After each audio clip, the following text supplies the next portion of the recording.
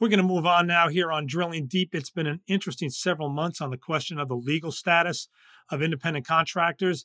It's actually been an interesting few years. I don't know how long you would date it, but certainly from my perspective, having from when I joined FreightWaves, if you start with the Dynamics decision, some people call it Dynamics decision in California, that was, I believe, April 2018, and the subsequent AB5 law in that state, which grew out of the Dynamics case. That both have the hugely impactful ABC test to decide if a worker is an independent contractor or employee. It has kept many, many lawyers very busy. And as I've been covering this for FreightWaves, I keep waiting to find the definitive legal case that establishes the definition of an independent contractor. And I've started to realize that there is no case like that, and there probably never will be one. But we do want some clarity on this. So we're joined today to talk about these trends by Aaron Hageman. He is the CEO of Delivery Drivers, Inc., a California-based company that describes itself on its website as bringing human resource and driver management solutions to business owners operating with independent contractors. And Aaron, welcome to Drilling Deep. Hey, thanks for having me on, John. So with all that's going on, is an employer keeping an independent contractor defined? Is that going to be more difficult or easier or the same? My short answer to get us kicked off here today is that we are looking at more red tape, right? I think there's more awareness, more conversations around rights and benefits and all aspects of the independent contractor conversation. And I think I've seen nothing but more and more red tape come over my 25-year career. I think we're going to see some more in the near future as well. Now, you're in California, and California, of course, passed AB5, but first it had some exemptions in the first go-around. Then it had some more exemptions in the second go-around. And then it had Prop 22 to take out Uber drivers, Lyft drivers, DoorDash drivers, those type of contractors. So I would ask you two things. And then, of course, the other thing is truckers have been blocked from being under AB5 by a court injunction that may or may not hold. We're not really sure. Mm-hmm. So how impactful is AB5 in California at this point, given all the exemptions, given the fact that trucking has been protected, and given Prop 22? Well, I think it's a great question because it means a lot in that it is a very high landscape issue on this, and it's very public. It's a national conversation, and it's one of the first of its kind to find some degree of a middle ground between this previously black and white conversation, or trying to be black and white conversation of employee versus independent contractor. There are many, many carve-outs, and I think this is going to be the premise of our conversation today, that whether we're talking a federal versus state conversation or states within now how individual states manage this, the conversation is around 1099s, but there is always the applications of this conversation to our sector. So when we look at drivers, or as Prop 22 defines it, app-based gig drivers, and that does apply to a lot of conversations here, millions and millions of drivers. So it's very important. But there are all kinds of carve-outs. I mean, we've seen the original versions of AB5 had surgeons and real estate brokers and people of these nature. I often say have had enough lobbyists in the early conversations to get their carve-outs on Prop. Yeah, there was no consistency in that list of carve-outs except no, there really wasn't. Who managed to be blessed? Yeah. We'll talk about blast or deep enough pockets, but regardless, I think it's a big enough model though, that when we look at drivers in the 1099 conversation, because drivers goes across many, many sectors, from grocery to restaurants to rideshare to you name it, and we start to put 1099 drivers or DDI focuses into the millions of and tens of millions of accounts across the country, we are absolutely going to see other conversations and evolutions of Prop 22. So I think it's a very important piece. It's the first of its kind that's trying to find some degree of a first step towards a middle ground. All right, so you've got a couple of states that are moving toward an AB5. You've got other states that are moving very clearly away from it. I know that you noted to me in an earlier discussion that Massachusetts seems to be heading toward an AB5, and West Virginia just passed a law that seems to give kind of more Prop 22 type of exemption. Yeah. So, I mean, 50 is it going to be 50 states and 50 different stories? And are some states just not dealing with this yet? Yes, and that's actually, just to kind of back it up, what the conversation and how the rules have always been structured. So in our country, and this is very specific to the United States, because we've seen versions of this conversation in the UK recently with Uber and them over there. But staying on the United States, we have underlying federal laws that have gone back and forth from Trump's version to Biden to versions of the PRO Act coming down and its versions of applications. And if a state wants, they can default to the underlying federal law. To this point, it has predominantly been the common law employment test, or the 20-point test that we've known for years and years, that many states would defer to.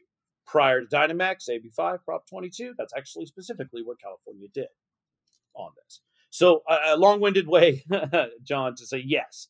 I absolutely see a landscape right now where we have about 20%, maybe almost 30% of the states that have their own rules and said, we are choosing to do our own defined statutes that define 1099 workers in our state. Wisconsin and Oregon are two states that, for example, have had their own rules for years, well before this whole conversation.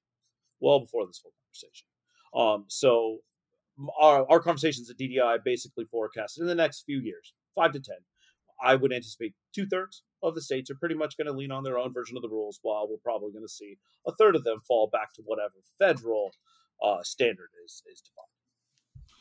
Well, let's talk about the PRO Act. Prior to its passage, of course, it's passed the House. I did see a little headline today that it's expected to get a vote in the Senate. Looks like it is. Among what I would call trucking Twitter and trucking social media, Right. There was this fear. Well, that's it. Once the PRO Act passes, that's the end of the independent owner-operator model, and that clearly was not the case. The PRO Act would have governed or set guidelines for the NLRB, but it's not as if that means tomorrow you can't go out and hire an independent owner-operator to move freight. What would be the impact of the PRO Act on a field like trucking, where independent drivers are such a key part of providing capacity? Again, another great question. What it does is it provides federal backing that leads the NLRB conversation uh, towards that of the ABC model and away from the common law test. And the common law guidelines have historically been perceived, whether you're right or wrong, but perceived as easier to pass than the ABC test. And that's what the PRO Act does, is it puts in place for the NLRB purposes an ABC standard. And it is often perceived as broad and hard to pass because it could be openly perceived by aggressive adjudicators on the other side of this. So it provides a fundament, if it were to pass, and if it were to pass the Senate, I believe the answer to your question, it would provide a fundamentally more rigid and micromanaged landscape for the trucking space of 1099 workers. But it does not change. While the red tape is evolving, it doesn't change our ability as an industry to still lean on this contingent labor workforce to supplement the trucking needs. All right, so nobody's got to worry about losing their job as a result of it, but it's another layer of red tape, as you said. That's the key word here: more red tape, more confusion. I couldn't agree more. Okay, so let's talk about another development in Washington, and that was that the Trump administration put forth its rule on an independent contractor status right before it left office. It announced it for, I think, originally a March implementation. Everybody kind of knew on day one that was never going to see the light of day. You had to worry about, I couldn't help but think about these poor bureaucrats. I hate to say bureaucrats. It sounds like I'm being dismissive. I'm not. I mean, these, intelligent, probably legal background people who spent hours and hours and weeks and days drawing this up only to know that it was never going to be law. And then that was yanked. And at first it was delayed until May, and then it was pretty much yanked completely in favor of what's coming next. And the Trump administration rule was seen as making it easier to define a worker as an independent contractor. And the assumption is that the Biden rule will make it harder. Is that reasonable? And what do you think is coming down the pike from the Biden administration? Again, I think what you're going to see is the general shift in support from the executive branch of the government towards one side of this argument or the other. At DDI, having done this for over 20 years, we've run this program under the Clinton administration and Bush. And I remember versions of this conversation back in, when Obama was coming into office from, a left leaning, supporting the worker, pro W-2 kind of stance. And you are going to see bills, you are going to see conversations around this side, and the general momentum swinging this way. But the federal government doesn't really drive this conversation. California is a prime example that they're defining their own laws, and that's the central premise of the 50 states here. I really see, especially as this conversation comes more and more, front page and relevant to all of us in all of our various industries, we're going to see more states say this is what we want for our constituents. It's ironic right now that Texas is one state and the TWC is, the administrative workforce behind most, 1099 versus W-2 issues. Actually, right now, still the first federal government, which is typically counterintuitive of its stance on this. So personally, if you wanted my 2 cents, I wouldn't be surprised to see that state as an example start to move towards, well, this is how we do it in Texas, and using their own standards. Well, okay, that's interesting. So an interesting point here is that the states are probably going to drive this, even though there's so much focus on the federal government. You mentioned Massachusetts. What is their AB5 law type law looking like? And I mean, has it passed? What's its status? It's actually still early going through the House, if I'm not mistaken, and it's up for the ballot towards the end of the year. But what my understanding, and candidly, I don't have it in front of me, but Massachusetts right now leans on its own version of an ABC test. So Massachusetts has, previous to this conversation, already deviated from the federal defined standard. And they use the more stringent ABC test because it's historically a very worker-friendly state. And as we see their version of AB5 coming through, it's codification. And the current lawmakers really putting a more thorough expansion on the previously used ABC test. So basically, at the federal level, or at the national level, there was often 2 tests used: the federal defined common law test or the ABC test. AB5 is California's version of ABC, and the bill on the board in Massachusetts is going to be their custom ABC bill.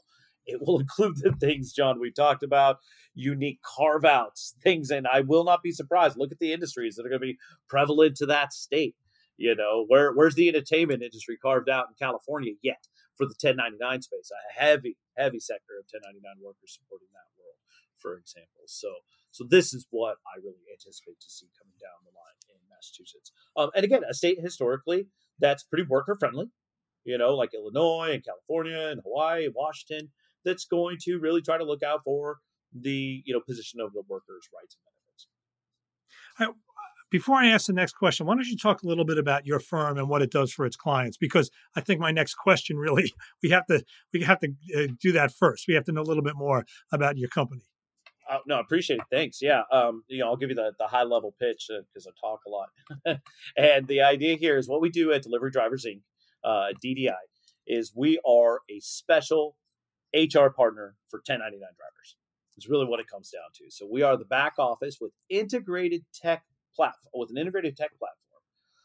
to help with onboarding, the accounting and tax relationship, and the risk management profile, insurance, injuries, all of these things, these 3 categories for the entire 1099 workforce.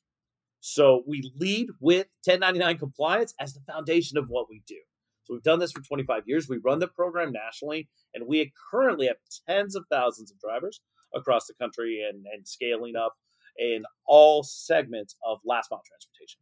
Again, automotive delivery, restaurants, grocery, of course, general merchandise, from retail partners. Everybody's in the last mile business. So who hires you? The company that uses independent contractors or the 1099 workers themselves? It's a great question. We actually have the opportunity to really work both ways.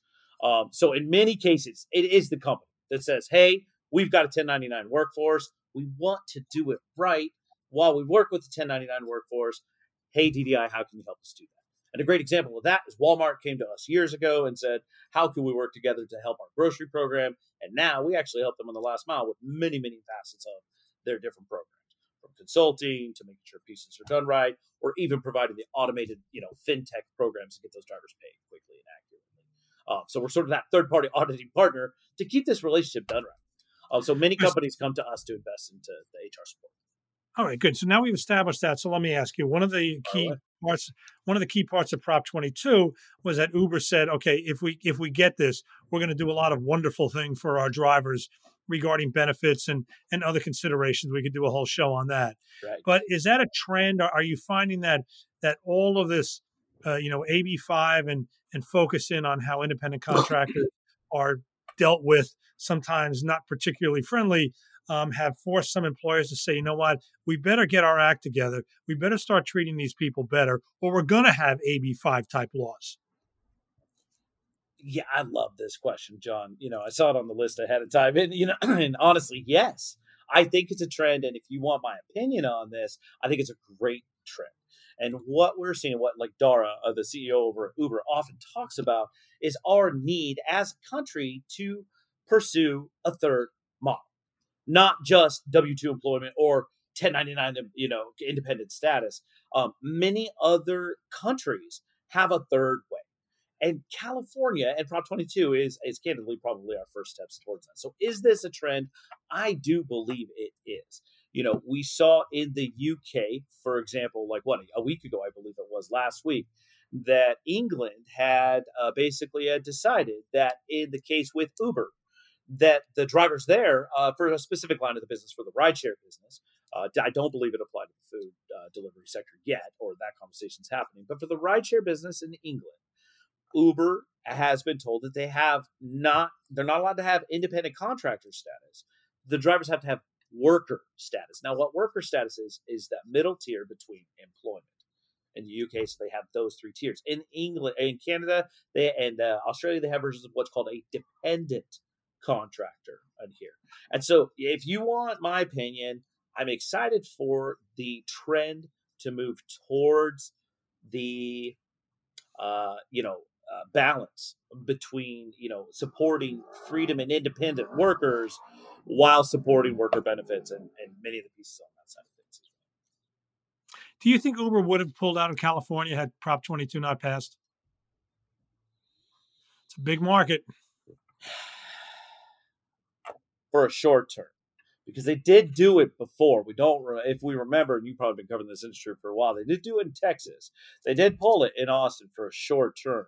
And they saw that and Uber was quick to start to point out when their DUI rates started to go back up in town and things like that, accidents, and they pointed out to the government to, renegotiate that, and they started leaning on that. I believe it short term, but long term, they would have absolutely tried to figure out how to continue to do business. As we pursue and review employment models for drivers and always look at the W-2 side of the equation, many, many, many things would have had to change. The driver's ability to work on multiple platforms, the ability to turn down jobs when they're working. They would have had to re-engineer the whole business because they're truly not, a taxi company. And if they would have been told to be employees in a taxi company, they probably would have had to shut down for a short time, pushed and leveraged and brought the fight back. But it was what's California?